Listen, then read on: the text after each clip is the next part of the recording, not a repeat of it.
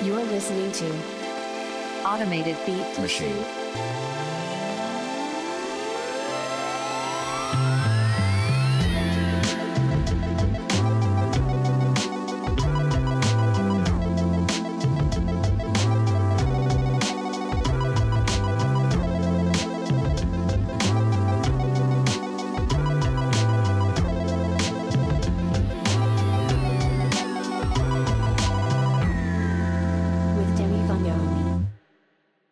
Hello and welcome.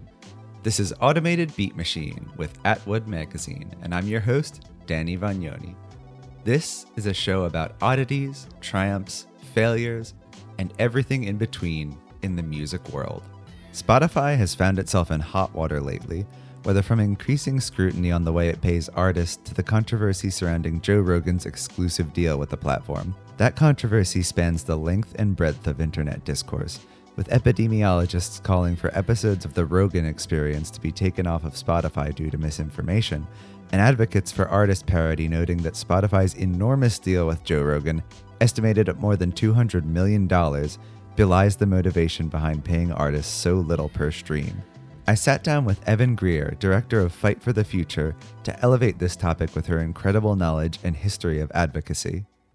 You know, some folks within the music industry, and particularly bigger, kind of more traditional players like the RIAA and others, sort of point to this and say, well, what we need is more, copyright enforcement. And I would actually argue that, overzealous copyright laws and copyright maximalism is really what's at the root of a company like Spotify having so much dominance and monopoly power. I'd actually rather go back to the days of Napster, I'd rather basically people pirate and share my music freely than, stream it on a platform that's basically extracting money from artists in the ecosystem.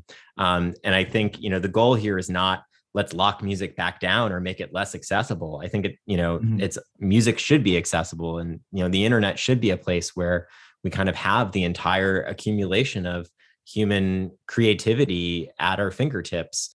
As a quick aside, I prepared this script and interviewed Evan before the Joe Rogan ex-Spotify scandal even broke. At first I thought this was unfortunate. After a few weeks of spilled ink and thoughts on the ordeal, however, I'm glad the episode isn't bogged down in that. I don't think there are any clever observations or gotchas left to be made. But in case you were hoping for some commentary on this, there is one thing it's helpful to keep in mind. While most artists make less than a penny per stream, Spotify went out of their way to pay hundreds of millions of dollars for an exclusive deal with Rogan and his special brand of faded in a college dorm style commentary. The money's not there. Now, on with the show.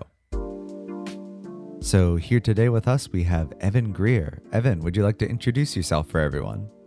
Yeah, sure. So my name's Evan Greer. I am a queer musician, activist, writer based in Boston. My kind of full-time work is I help run an organization called Fight for the Future, which focuses on fighting for people's basic rights in the digital age. So we're kind of best known for organizing some of the largest online protests in history around things like net neutrality, stopping SOPA PIPA, fighting back against things like facial recognition and government surveillance. Basically trying to fight for a world where technology is largely used to uplift and empower people rather than a world where it's used to exploit and oppress people. So that's kind of what I do during the day. And then, as you know, Danny, I make a lot of music as well, and write fairly frequently for a number of different outlets. Now, Evan might not be willing to dip into pure name-dropping braggadocio, but I am on her behalf. The likes of Howard Zinn and Tom Morello have talked about their admiration for her, and she's worked with the entire lineage of modern protest acts, from Pete Seeger to Anti-Flag. More directly related to our conversation today, Evan is also deeply opposed to the surveillance state. Now, this isn't directly an album interview, but I have to say I was speechless when I found out about Spotify's surveillance. A 2019 article by Liz Pelly in The Baffler piqued my interest in Spotify's more malignant practices. Liz is incidentally a writer who will likely beat me to every punch and do it so more eloquently than I could imagine. I'll link her in the description. When I heard about your album, though, I knew I had to talk to you about it. So I guess at a basic level, what drove you to write the album and title it as you did? Yeah, I mean, in a funny way, it was sort of almost two separate processes. I wrote and recorded the album basically entirely during the quarantine. And it really is, in a lot of ways, a product of the quarantine. I think in some ways having that constraint of just feeling like I couldn't go out into a studio or even really go collaborate very easily with other musicians. And so just sort of being forced to be by myself with GarageBand and a couple guitars and a bass, I think was actually really good for me and sort of pushed me to sort of create something rather than, just always being like, well, I guess I'll get back into the studio sometime when I have time, which I never will. I work every day on these issues surrounding surveillance capitalism and big tech and the harms of algorithmic manipulation. And so, my music has always been somewhat of a reflection of the activist work that I do. And it was almost impossible to not have some of that seep into the music. Obviously, the song Surveillance Capitalism is very much directly about that. But it's not like the whole album is necessarily about that, but it's all sort of happening within the context of that world. And and then as I was thinking about well, what do I want to call the album? And it was just kind of I don't know, album names can be so whatever. And basically I just decided the title of the album is sort of a platform, and I may as well use that platform to say something meaningful and provocative, and try and get people to think a little bit. And I think Spotify is sort of, it's increasingly been scrutinized, but I think for a long time they kind of got away with just being oh, we're a cool music streaming company. Everyone likes music, right? It's all good.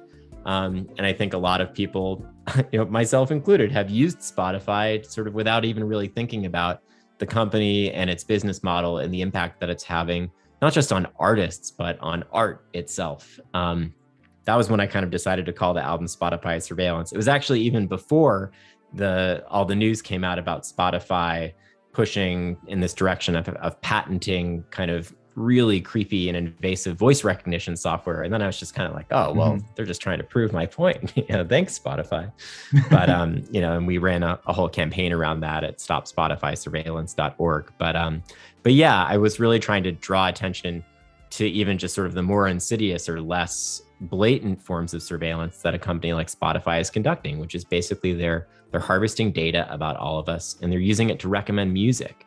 And I don't think we've even begun to understand how harmful that could be. And it's a total departure from how music and art has been created and consumed for centuries. And I shudder to think of a future where music is made to please some cold-blooded algorithm rather than made for the purpose of human connection and expression. When you open up Spotify, the first thing you'll notice, at least after scrolling past your recently played music and podcasts, is the abundance of playlists and recommendations. Music you might like, made for you, more like X, and so on. Some aren't specifically geared to your listening habits. Decade playlists also feature heavily, as do currently popular playlists. Spotify has become so widely used specifically because of its playlist features, both those algorithmically generated and user-generated. This is where Spotify gets its reputation as a music discovery app, an identity that Spotify has cultivated through its marketing and features. User-generated playlists have a mimetic and warmly communal quality, with Facebook groups like Oddly Specific Playlists, a group where we make playlists for fictional characters. Request to join? And another, Spotify Music for Promotion for Creators and Discovery for Listeners, which even has the noble goal of highlighting smaller artists. These groups coalesce around the ability to share tracks and discover new music. I don't typically use the app for streaming, and I've cultivated friendships purely on the back of playlist sharing, popping on, throwing together some tracks, and sending it off. It seems like the story Spotify tells about itself resonates with most of its users. They like it because they view it as a streaming platform with a robust music discovery component added in, which is an immense convenience for most people. In 2020, Spotify's Discover Weekly playlist, the platform's gold standard of music discovery, reached 2.3 billion hours of streaming on its 5th anniversary. This is a number so large as to be completely meaningless, and in the cloying copywriting prose of the worst writers alive today, Spotify tries to expand on this fact. For the numerically inclined, that's 8.4 trillion seconds, 140 billion minutes, 2.3 billion hours, 97.3 million days, 13.9 million weeks, 266.5 thousand years. Anyway, a number so large as to be meaningless is still a very large number, so taking this as evidence that Spotify is a music discovery platform doesn't seem like too much of a stretch. So we can say with confidence that Spotify is a music streaming platform with a robust music discovery component that seems to keep it head and shoulders above other music streaming platforms. Spotify claims that it has 286 million active users each month, though it's unclear how these numbers line up with real people given that a single person could have multiple accounts, what Spotify qualifies as active, and so on. But regardless of the actual numbers, Spotify reports revenue of $2 billion with an approximate market share of 36%. Its nearest rival is Apple Music at just 18%. It's also worth noting that these aren't exclusive numbers. 40% of Apple Music users report that they also use Spotify. The platform also claims approximately 96 million subscribers, which means that quite a substantial audience remains on the ad-driven version of the platform, about 190 million by my estimate, but again, the numbers of actual users vary depending on whose definition of active you're using. But what if Spotify isn't a music streaming platform? What if Spotify's product isn't music, but you? Meet Jana Jakovelic. She was formerly the head of Spotify's programmatic solutions and now works with AI development and advertising company Cognitive, which, as reported by Liz Pelly in The Baffler, claims to be the first neural network technology that unearths patterns of consumer behavior using deep learning to predict and target consumers. As Pelly points out, it's a bit of an odd career shift, isn't it? Cognitive's own CEO, Jeremy Fain, identifies the company as an AI outlet whose goal is ultimately to build a centralized AI deep learning tool for marketers. As he said in an interview with Martech series, as the regulation of data continues to evolve, the mobile device along with the IP addressable outdoor and television/OTT spaces. These pompous assholes all talk like this. Cell phones and streaming platforms make a centralized AI for marketing much more realistic. That's one of the many reasons we started Cognitive. What he's saying here, euphemistically, is that Cognitive aims to be a centralized database of user behavior. This is, to put it simply, surveillance.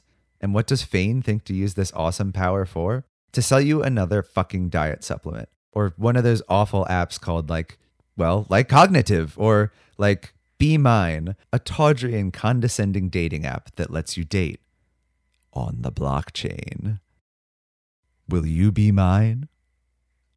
I swear to God, I'm not trying to make this a crypto hate show. It's just so easy.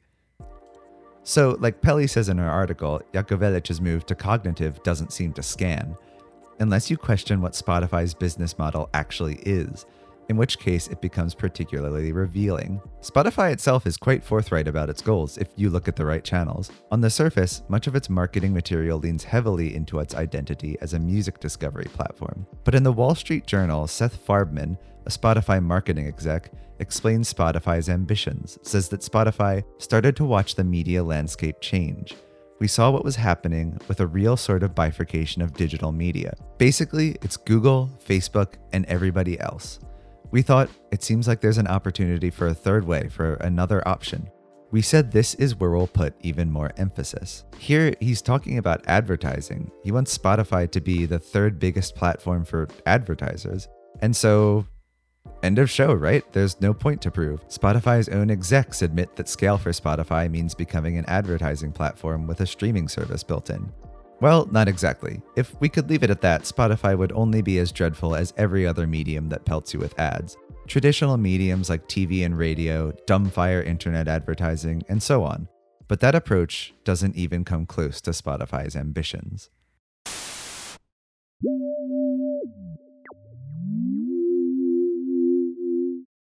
In 2015, Spotify acquires Echo Nest, a music intelligence firm.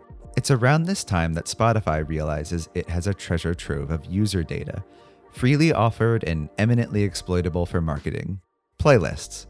They didn't even have to do anything to acquire all this data. It was simply a feature of the platform that had to passively exist while the users of the product did the work for Spotify. And you might first ask why user-generated playlists are so exploitable for marketing purposes, until you understand what goes into making a playlist. I belong, as I said before, to a Facebook group called Oddly Specific Playlists, where members share fun playlists, almost always on Spotify, that range from songs for when the mushroom cloud is overhead. From the post, not apocalyptic songs for when you're literally staring up at the mushroom cloud, to jazz and it's early morning and snow is pattering against the window. Mine. Pelly mentions that Spotify found a trove of some 400,000 barbecue playlists. The point is, playlist data gives Spotify emotional, physical, and activity-based surveillance information. Svedka wants to advertise while you're listening to your Let's Get Lit playlist? Done. Samsung wants to dodge an ad spot on your "Yeah, I'm DTF, depressed" playlist. No sooner said than done. Fucking Elephant the Elephant wants to advertise during your "I just buried grandma" playlist? That's cool. Okay, Elephant. Why'd you make that play? Pelly calls on Shoshana Zuboff's work, The Mammoth Surveillance Capitalism, and invokes Zuboff's idea of the behavioral futures market, a blood-curdling term that likens moods to stocks and argues that companies, largely in tech, want to predict the future moods of consumers. Shoshana Zuboff argues that this, quote, unilaterally claims human experience as free raw material for translation into behavioral data. This refers to the behavioral data extracted from users using big data products. The social contract users sign with companies like Alphabet, Google's holding company, and Spotify is that this data returns to them as improvements on the product. This is nominally the case, but the majority of the data goes to markets of behavioral futures. Zuboff calls this a behavioral surplus, a huge amount of data collected but not needed to improve the product itself that the company then turns into profit. Spotify's brand of emotional surveillance and investment in the AI tech to do so fits that desire to a T. But here's where the platform takes it one step further. Spotify insists on itself as a mood-boosting platform. It isn't simply about predicting future behavior for Spotify, but actively influencing it. Serving you playlists that try to railroad you into a certain state of mind, serving contextual ads based on the emotional valence of your playlist. If Twitter is where you go to doom scroll, Instagram is where you go to feel inadequate, Spotify is where you go to cleanse yourself of those psychic ills. But if you narrow this data to only be about how Spotify uses the surveillance data for marketing, you lose perspective on how it can be harmful in other ways. This is something that is admittedly a bit of a blind spot for me. Copyright law and data usage rights are such a Byzantine labyrinth, intentionally, that understanding them without investing more time than I have into them is quite a challenge. And the same goes for your average layperson. For that, we turn back to my conversation with Evan. So what is the real practical danger of companies having all this data? I predict an easier response to this might just be like, well, all they're doing is improving the product, or I don't have anything to hide. They're giving you better song recommendations. I don't agree with that, but to you, what is the material harm being done here? Yeah, I mean, there's kind of a bunch of different types of harm, I think, associated with data harvesting and collection on the private side. One that I think doesn't get talked about quite enough is just the way that corporate surveillance and government surveillance work hand in hand. The more companies that have intimate information about you, like where you live, and not just where you live, but where you were yesterday, all day, things like that. It's important to recognize that some of that data can be collected by law enforcement or immigration enforcement or other government agencies, often without a warrant, just using something called an administrative subpoena. Once, the more that companies have access to that information on all of us, the more vulnerable all of us are to that type of government surveillance, which of course has disproportionate impact on marginalized communities like immigrant communities, activists, and those who face government repression, and others. So that's one type of harm. And I guess just to be kind of specific about that, let's talk about Spotify's patent that they filed to kind of conduct essentially what they're claiming is emotional recognition on voice analysis. And one of the things they claimed to be able to detect was anger, right? So you can imagine law enforcement going to Spotify and saying, hey, we're investigating an incident that happened at this party. We want to know whether your emotion recognition algorithm detected angry voices at this time, right? That's like an actual example of something that could happen if we continue in this direction that we're heading, where almost every device and service that we interact with is constantly listening to us, monitoring us, analyzing our voice, analyzing our face. We've even seen proposals, from companies like Amazon who are selling wearable devices that are analyzing your heartbeat or other, sensitive health information. The more that we allow companies to collect all of that, the more surface area there is. Again, not just even for law enforcement, but stalkers and hackers and, just any number of different folks that are kind of looking to do harm. Data is a form of power, and it can be used for good, but it can also be used for tremendous evil. That's kind of one category. I think in some ways, a lot of people maybe hear that and they're like, well, whatever. I'm not that worried about the cops knocking down my door. So that sounds bad, but I'm not that worried about that. And I think the other category of harm from data kind of abuse is the one that is, again, more insidious because it's often being sold to us as a form of convenience. I think, again, going back to Spotify, we know that, what a big part of their business model is kind of trying to learn about what type of music you like or what type of mood you might be in, and then using that to serve you more music that they think you will like. And I think, again, it's hard to even kind of wrap our minds around the ways that could change music. I mean, you mentioned Liz Pelly, she's written, awesome pieces about, kind of this advent of like Spotify core, or the idea that like artists are basically creating music for Spotify's algorithm based on, songs of theirs that have done really well on the platform. There's this whole sense of like kind of chill background music being more profitable because, it's because of the streaming model that Spotify uses.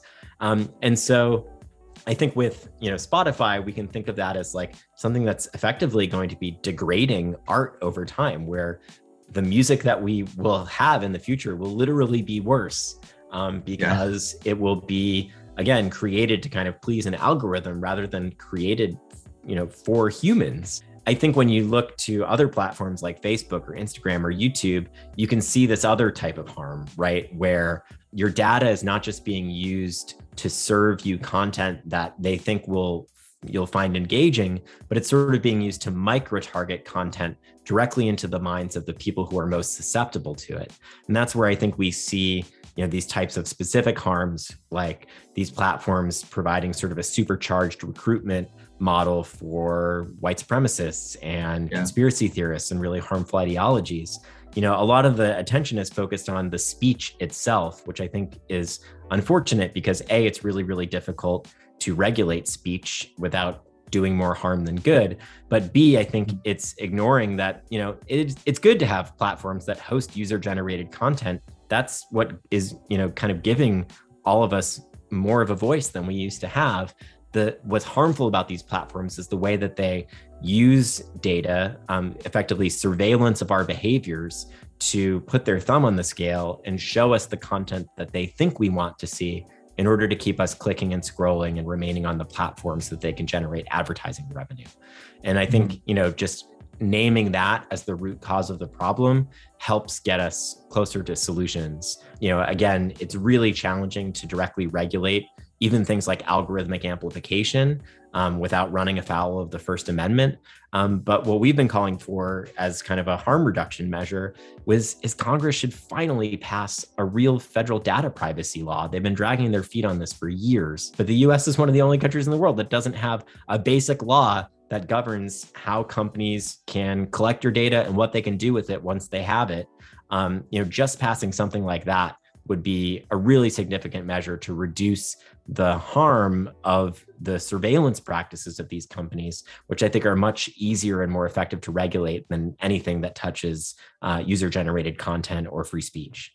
One thing you'll often hear in response to criticisms of platforms like Spotify is, well, you signed the TOS, that is a voluntary agreement. Here's a softball. Tell me from an artist's perspective why that is bullshit. Well, I named my album Spotify as Surveillance, and it's available on Spotify because deciding to keep it off of Spotify is basically not an option if I want people to hear it, given the dominance of Spotify in the market right now. This podcast, incidentally, going up on Spotify. And then on the user side, I think this is really important too, is just, tech companies have completely distorted our notion of consent. And, I mentioned that directly in the song Surveillance Capitalism, about manufacturing consent in reference to the Noam Chomsky book. But, this idea that you can check a box and, on the end of a terms of service that they know that no one ever reads and that you wouldn't understand if you did read it, and that then you've consented to effectively having your data harvested and used to manipulate you. First of all, you can't meaningfully consent to something that you don't, aren't really being told what the risks associated with it are. And then second of all, you can't really meaningfully consent to something if you don't really have alternatives. I think, if you want to be able to go find a song, any song, and just, check it out or listen to it, for the most part, most people have either YouTube or Spotify.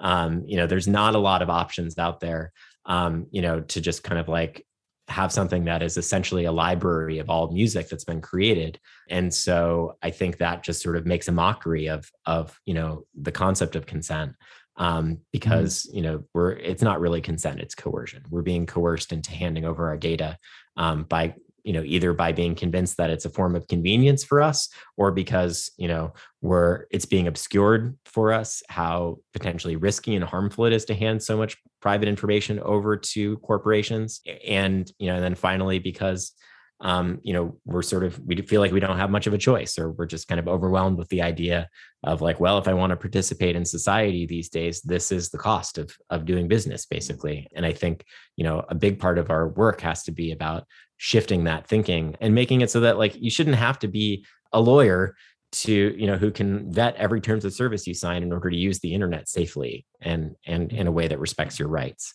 So again, I think that's a collective problem, not an individual problem, right? I hear a lot of people say like, well, why don't you just get off Facebook if you don't like it so much? Or why don't you just quit Spotify? Yeah. And I think that is trying to turn a collective problem into an individual consumer choice problem, which is actually exactly what corporations would love for it to be, right? Because then it just becomes, about this individualist, well, everyone for themselves. And what that ends up doing is screwing over the most marginalized members of our community, who often have even less choice or less ability to opt out of things like surveillance, or data harvesting or collection, particularly as privacy is increasingly being turned into kind of a luxury feature rather than a default feature in most types of technology. In a blog post decrepit with self-importance, Spotify for Brands sets out to tell the story of how their partnership with Calvin Klein seeks to amplify Gen Z's positive outlook. Aside from the patronizing nature of the line coming from on high and the complexity of analyzing a generation's outlook as an aggregate, the blog post contains some incredible ad speak and gag-inducing bromides that would wither even the most hardened media consumer. A favorite is from Cedric Murak, Executive Vice President, Global Creative, Calvin Klein. Through audio, we were able to directly tie our brand campaign to the songs and artists that inspire our audience and establish a new kind of connection. Cedric seems like a true believer in this shit, but if you're connected to the outlook of Gen Z, such as it exists in any meaningful way, he'd understand that if there is a central theme amongst the younger generations, surveys point to it being a distrust of entrenched capital invading every space, both physical and psychic.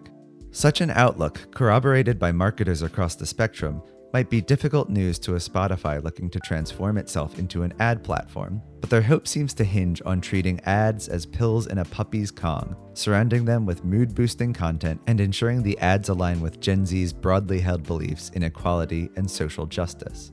But the campaign also performed a clever, if insidious, sleight of hand. This campaign encouraged Gen Z listeners to answer a question. Their answer to that question was a song, submitted to a massive user-generated playlist that intends to isolate the artists and songs that define Gen Z's musical idea of hope. So ultimately, this ad campaign is a Trojan horse for Spotify to develop a precise profile of a very specific demographic. It's almost shameless how specifically the Calvin Klein collab pinpoints the exact info Spotify needs to optimize their advertising, demographics, specific mood, and even the exact songs Gen Z finds most compelling were all built into the campaign from the beginning. And the best part is, they were voluntarily offered. So this brings us to the crux of Spotify's model. What product was Spotify actually advertising with their Calvin Klein collab? Was it trendy underwear and clothes? Unlikely. See, the real product is the user. The user is the product Spotify sells to larger companies. More specifically, it's an enormous set of highly targeted demographic data. The early days of the internet were filled with Panglossian hopes of a horizontal network, where out of the chaos of this law-free, though not lawless, new sphere, ordinary people could organize intentional communities and subvert existing power relationships. For a while, it even seemed kind of inevitable. It turns out the nature of the internet made it just as good for silly, decentralized networks of fandom as for spontaneous organizing in the real world. For many casual observers, the proof of the internet's possibility to project actual power into the world came with the Arab Spring, where spontaneous organization through the internet helped trigger widespread protests in countries with unpopular regimes, or at least was credited with doing so. This is a narrative worth some skepticism, but not worth talking about here. The sentiment occasionally extended to the first wave of BLM protests following Michael Brown's death. * murder, as Palestinian activists communed online with BLM protesters, coaching them on the tactics of riot police shared between the US and Israel. However, the promise had begun to sour even then. But on the skeletons of weird GeoCities sites strewn with bedazzled gifs of Greer from Invader Zim, a new order emerged. Like land, the free spaces of the internet have been privatized, foreclosed with the backing of a nanny state, made even more egregious by the fact that the internet was publicly funded to start with. The goal is to extract profit from work done by others. Well, I was just going to say really quick, and I think it's important, I think when we focus in on the low wages or the low royalties, it's just important that we remember, though, that this company is making a lot of money. It's just that none of that money is going to artists, or very little of that money is going to artists. And I think that that's important because, I think there's some folks within the music industry, and particularly bigger, kind of more traditional players like the RAAA and others, sort of point to this and say, well, what we need is more, copyright enforcement. And I would actually argue that, overzealous copyright laws and copyright maximalism is really what's at the root of a company like Spotify having so much dominance and monopoly power. I'd actually rather go back to the days of Napster, or I'd rather basically people pirate and share my music freely than stream it on a platform that's basically extracting money from artists in the ecosystem. And I think the goal here is not let's lock music back down or make it less accessible. I think it's music should be accessible, and the internet should be a place where we kind of have the entire accumulation of human creativity at our fingertips. And we need to fight for a system where that's possible, where everyone, regardless of their income, is able to access art and creation, and also where artists are fairly compensated for our labor. And I don't think that those two things are mutually exclusive. And I also don't think that those two things will be accomplished by just ever more internet censorship, copyright enforcement that benefits primarily big record labels and corporate rights holders like Disney. I think we need a full restructuring of that system that's about, again, prioritizing the needs of individual artists and creators rather than big companies. My mind turns to Jake the dog's surprising wisdom in Adventure Time as the perfect encapsulation of this. Man, don't you know? The laws ain't made to help earthy cats like us. They're not? Nah, man. Listen, here on our planet, back in the old days, back in the real old days, it was just every man for himself. Scroobling and scratch-scrobbling for the good stuff, the greenest valleys and scratch-scrobbling. And the strongest, meanest men got the best stuff. They got the green valleys and were like, the rest of you, y'all scratch get sand. And that's when they made the laws, you see. Once the strong guys got it how they liked it, they said, this is fair now, this is the law. Once they were winning, they changed the rules up.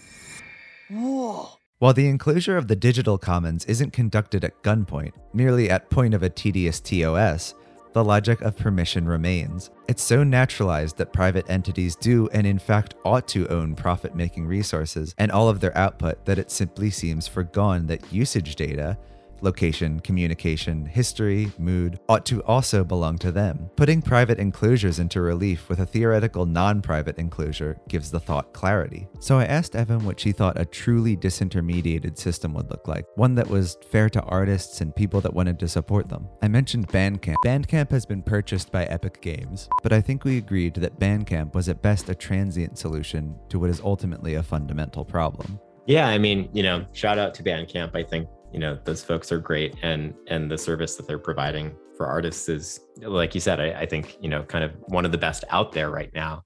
In terms of where we go, I mean, I think the technology already exists to have a Spotify that's entirely owned by musicians.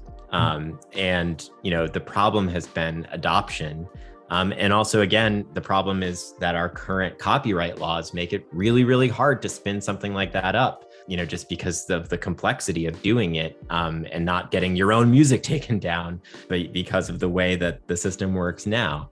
But I do think that there really genuinely are, opportunities to create decentralized alternatives to platforms like Spotify or Apple Music, where, that could essentially run as a nonprofit where, all of the revenue goes back to artists minus, whatever the transparent cost of running the platform is. And I think that is within reach. And really all we have to do, or what we have to do, is fight for policies that both protect that ability for software developers and artists and creators to come together to solve those problems, and also to create a level playing field so that something like that could get off the ground and compete with something like Spotify without getting crushed by overzealous copyright enforcement, or kind of other ineffective policies that primarily benefit the biggest players. So the idea of copyright maximalism might be kind of controversial to a lot of people who listen to music or are in the music industry. There's this idea that copyright is what lets artists hold domain over what is ultimately their intellectual property. But Evan holds a different perspective, and one that I think is very nuanced and familiar with the actual material reality of how music is distributed. I asked if copyright maximalism was actually preventing another platform from getting off the ground that would help achieve parity for artists. If you also just look historically at how copyright has played out for various different artists and communities, you'll see that, generally speaking, kind of restrictive copyright policies have often really screwed over artists. I mean, even huge artists like Taylor Swift, who's had to re-record her entire catalog because of how copyright works or doesn't work. There's so many stories of particularly Black artists who, entered into really exploitative agreements, and, have not been fairly compensated for their incredible contribution to art and music because some white record label executive was basically making most of the money off of their work. And then I think it also is just important that we recognize the next generation of artists and creators, most of whom are not trying to sell records, but are creating videos, are remixing content, are DJs who are trying to play music on Instagram and getting their streams shut down. We need a copyright system that works not just for, people like me who are still out here playing boring guitar music, but also for the next generation of artists and creators who are going to be interacting with culture in just totally different ways than the copyright laws we have on the books now that were envisioned, a long time ago, basically before the internet. The DMCA itself obviously is, the most recent attempt to bring copyright in line with the internet. But if you think about even that, that's a law that passed before Facebook existed, before, the current internet that we have now. And so I don't, I know it is controversial because many artists are kind of spoon-fed this constant stream of copyright maximalist propaganda from organizations like the RIAA. But it shouldn't be controversial to say that we should update our copyright laws to create a system that works for all types of artists and creators, not just for one type, and particularly not just for the largest players or institutions within the arts ecosystem. Pulling back a bit, one of the ways I framed this was as an enclosure of the commons. Basically, the internet was a publicly funded DARPA project, and in the early days seemed like a fantastic way to gather people of common interest. But those spaces got enclosed, and now we have a capital B big few places on the internet. Facebook, Instagram, Twitter, Google. Author James Boyle calls it the enclosure of the intangible commons of the mind, which is sort of this lovely, dramatic phrase that you get from academics occasionally. But it doesn't matter what you put there, it's going to be interpolated through them. They're going to make money on the data, etc., etc. You have to exist in an enclosure where everything you do is logged by a private company and that data is sold for profit. This is what you talk about on the track Surveillance Capitalism, which itself is a reference to Shoshana Zuboff's work of the same name. So, what would a music commons look like to you as opposed to an enclosure? This is a great question. I mean, again, I think part of this is about law and policy, but I think it's also about just rethinking a little bit of how we think about this, or maybe also just bringing law and policy more in line with the way that artists actually work. I mean, especially if you look at art and music over the last 30 or 40 years, it's become, increasingly common for artists to sample each other's work or directly reference each other's work. And, with, some exceptions of like people suing each other over silly things aside, I think for the most part, if you ask most artists, who are kind of millennials or younger, whether they think that's cool or good, they would say yes. Generally speaking, people are excited about the idea of culture being not just unidirectional, but something that we kind of all participate in, that involves sort of being influenced by each other's work, referencing each other's work, sampling each other's work. And so to me, a commons is, about kind of restructuring our thinking about how artists are compensated for our labor. And so rather than thinking about it as let's create false scarcity around something that actually basically in the digital age could be more or less limitless. And that's what basically all digital rights management is trying to do, right? It's trying to create false scarcity around something that the technology is there to be shared more or less infinitely with everyone. And so, trying to create false scarcity, I think will always just be sort of a regressive, kind of practice. But I think it's also just a losing battle because in the end, people actually want access. People want to be able to participate in culture. And instead of trying to keep it away from them, I think we should try to figure out how to make it even easier for people to do so, and then also make it easier and more compelling for people to support artists that they care about. And then I think, in the end, we also just need massive structural reforms. I would argue that, enacting universal healthcare would do a lot more to help the arts economy than any type of copyright enforcement or more stringent copyright enforcement, right? Like just having artists be able to have access to healthcare without having to worry about where we're going to get it from, would be huge. And so I think, we often just need to think a little bit bigger. I also talk a little bit sometimes about the importance of applying sort of an abolitionist analysis to copyright enforcement, that in the end, copyright enforcement is a form of policing. It's, and in a funny way, most people's strongest association with copyright is that like scary screen that you see at the beginning of every movie. That's like, if you share this, the FBI will come for you.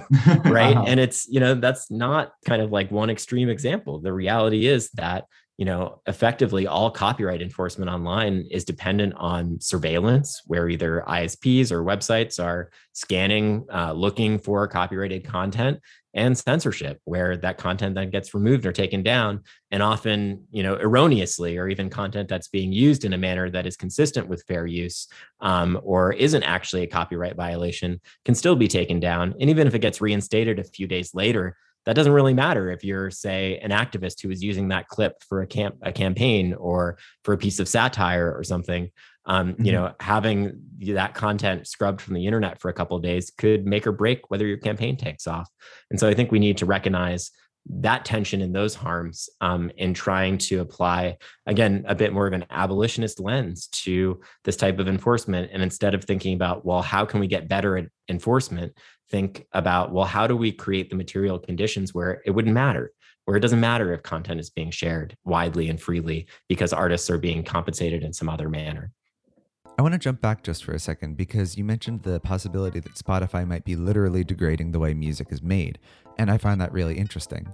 I've certainly noticed that the album, like the full album, is sort of disappearing as a unit of musical creation because everything is singles. There's this incredibly competitive market to get put on one of Spotify's cool playlists and get attention, and you do that by creating a hit single. The album just isn't instantaneous enough for Spotify's algorithm. So you have this situation where Spotify is literally influencing structurally the way music is being created. I think it's important that we don't ascribe inherent value to the way that we have done things in the past, right? Definitely, I think like, like I love albums and I like, kind of creating albums and thinking about the curation of an album. But I think if like in 50 years, that's just like not how like the kids these days consume music, that's not necessarily inherently bad, right? But I think again, it's about like giving artists more control, right? Like artists should be able to create art in a way that feels good to us and feel like we have at least some chance of being able to pay rent and feed ourselves at the end of the day. And whether that's, and I think the problem is not necessarily that like it's bad for folks to put out singles. I mean, in some ways, I think it's actually cool that, it's easier now perhaps for someone to just like see something happen in the world, write a song about it and whip it out there as a single and get it up online and out, and easily accessible to lots of people very quickly. I think that's actually pretty cool. And that there's ways in which that actually, is good for the world. I think what stinks is when, artists feel like that's the only way that they can, share their art or share their music, or that is the only profitable way to do so. And so I think trying to just change the incentive structure so that artists, can release music or art or creations in whatever format makes the most sense for the art and for listeners and for the community that we're trying to build, rather than kind of being beholden to the whims or the algorithmic graces of one or two companies. Evan makes an incredibly good point here. There's no telling what forms or mediums music could take in the future. Spotify's algorithm certainly wouldn't be friendly to, say, a 1-hour DJ set recorded as basically one sound clip and not delineated between songs. And that's also awesome, but Spotify and this copyright maximalism are influencing the actual production of music in such a way that it forecloses the possibility of these new mediums and forms even emerging to begin with. I don't know. There isn't just like one way to consume music. And again, if we think about the past too, I don't think that the world was a better place for music when like it was impossible to share your music with the world without having enough money to press 1,000 CDs. I think that was a huge barrier for a lot of people. And so again, I think the ability that like any kid in their bedroom can record something cool on GarageBand or whatever from free software and throw it up on the internet for people to listen to, I think that's awesome. I think we need more of that, like less of that friction, less gatekeepers, less barriers. But again, the challenge is what policies, structural and otherwise, do we need in place to ensure that then those who decide to pursue this as a career can make a living doing it? I don't want to be out here shaming people who listen to their music on Spotify, because frankly, it's the easiest way to listen to music for a lot of people. The goal should be to create a world where there is something that's just as easy and just as accessible for listeners, but where artists are being fairly compensated. So, to me, I don't see any real, problem, or, it's not for me about kind of even, some like sticking it to them or hypocrisy. It's really just sort of a fact of the current music ecosystem that if you want your music to be accessible to lots of people, it's going to have to be on all of these platforms. And so again, that's why I think it's not about just boycotting those platforms or shaming people who use them. It's about collective action and organizing both among artists and music listeners to fight for better platforms and better models that work for everyone. It's funny. I think if there's one positive thing that Spotify does prove, it's the number of people that actually do pay for a subscription suggests that people are actually willing to pay for music. The surge of piracy in the early 2000s wasn't just people trying to get out of paying for music. If people have the means, they will. I think the vinyl resurgence also kind of proves that. I know when I was in high school, the thing that I would do would be to download an album off of Mediafire to make sure I like it and then go into a local vinyl shop to actually purchase the LP. Yeah, totally. I mean, I can't tell you how many times people used to come up to me at a show or something and be like, hey, I downloaded all of your music off of archive.org. Like, here's $50, or like, right. And, or just, I would get like, I was part of a group called the Riot Folk Collective, which was sort of a like income sharing collective of radical musicians. That's awesome. And yeah, we were like hosting our WAV files on archive.org, like even before Napster existed or whatever, trying basically like encouraging people like download this and here's how to donate to us if you want to. And yeah, like people would just, throw down some, like way more money than buying an album or something because they wanted to support the work. And, again, I think, just getting past the thinking of like the only way to make money is from creating false scarcity and then capitalizing off of it. We just need to rethink, I think a lot of different aspects of that. And I think for a lot of musicians today, playing live is still a huge source of our income, which is part of why the pandemic has been so crushing. But I think for me, as a relatively, independent and not super well-known artist, a lot of, probably, 60 or 70% of my income for many years came from people who came to my shows because they had downloaded my music illegally. And then bought an album in person or donated at the door or, made a donation or whatever. And, it's if piracy hadn't existed, it's not that I would have made more money. I would have made less money because no one would have been at those shows, because no one would have known who I was. Just so my editor doesn't get mad at me, the views on this podcast do not necessarily represent the views of Atwood Magazine. Again, this false scarcity model may work for Metallica or Beyonce or whatever, but it, rarely does it work for those of us outside the mainstream. And, I think especially if you look at that historically within the context of, the music industry and kind of whose voices have been prioritized and whose have been left out, then you start to see that that's not just an issue of access, but it's an issue of equity. If people are concerned about this, Evan, or net neutrality more in general, or some of the other issues you advocate for, such as LGBTQ plus rights, what should they do?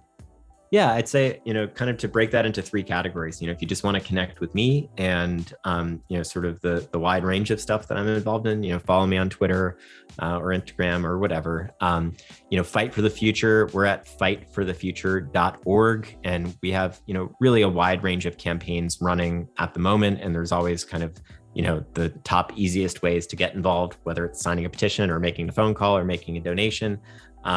So follow up with us there, get on the email list. Because the reality is the problems that we're talking about here on this podcast are not going to be solved overnight. So really, I encourage folks to, join up with, reach out to organizations who are out there doing this work. Some other great folks working on this stuff are Media Justice, who are an organization that focus on tech policy and its disproportionate impact on communities of color. There's our friends at the Electronic Frontier Foundation and Creative Commons who've been doing awesome work around copyright and trying to rethink copyright in ways that are more compatible with a free and open internet. Finally, I guess, I would just encourage folks, who are looking to get more involved in LGBTQ organizing and politics to link up with local organizations nearby, especially those that are led by trans folks and trans folks of color who are often on the front lines, both experiencing disproportionate harm, but also leading the way of how we organize and fight for the most vulnerable members of our community. So rather than chipping in your $10 to some huge faceless NGO based out of Washington, D.C., find the local organizations near you that are on the ground helping people. Your donation or your volunteer hours or your support is going to go a lot further with those types of organizations than with, the really big ones. Awesome. Is there anything else I can plug for you? I guess final plug, I would just, again, shout out the Union of Musicians and Allied Workers. If you're a musician or an artist and, who are impacted by the stuff that we're talking about here, you should link up with them. They're hosting regular meetings. They have a really cool democratic structure. And it's exciting, I think, because historically, a lot of the institutions out there that claim to represent and fight for artists have often not been looking out for the interests of kind of smaller, independent artists and the kind of new generation of artists and creators. And I think those folks at UMA are doing an awesome job kind of trying to think it through. And, I might not agree with, every single person there on everything, but I think that they have created a forum for people to come together and for artists to come together and to fight for a better future where artists are fairly compensated for our labor. So would shout out to UMA as well. All of those links will be in the description. So once again, everyone, that was Evan Greer. Evan, thank you so much for your time and insight. I really appreciate it. Yeah, no problem, Danny. Thanks for chatting. And sorry it took us so long to connect. It's been a bit of a hectic few months, but I'm glad we finally did. This has been Automated Beat Machine. Thank you for listening. This episode was made by me, with theme music and production assistance by Alex T. Pasquale, script assistance from Greg Ekstrom, and artwork by Jimmy Christian. I know everyone says it, I'm going to say it too. If you enjoyed the show, please subscribe and review on the podcast app of your choice. It really does help, and I'm not above begging. So please do it. The show is supported by Atwood Magazine. Please be sure to check out the excellent journalism going on that site. And if you want to keep up with all the detritus floating around in my brain, follow me on Twitter. Thanks again for listening.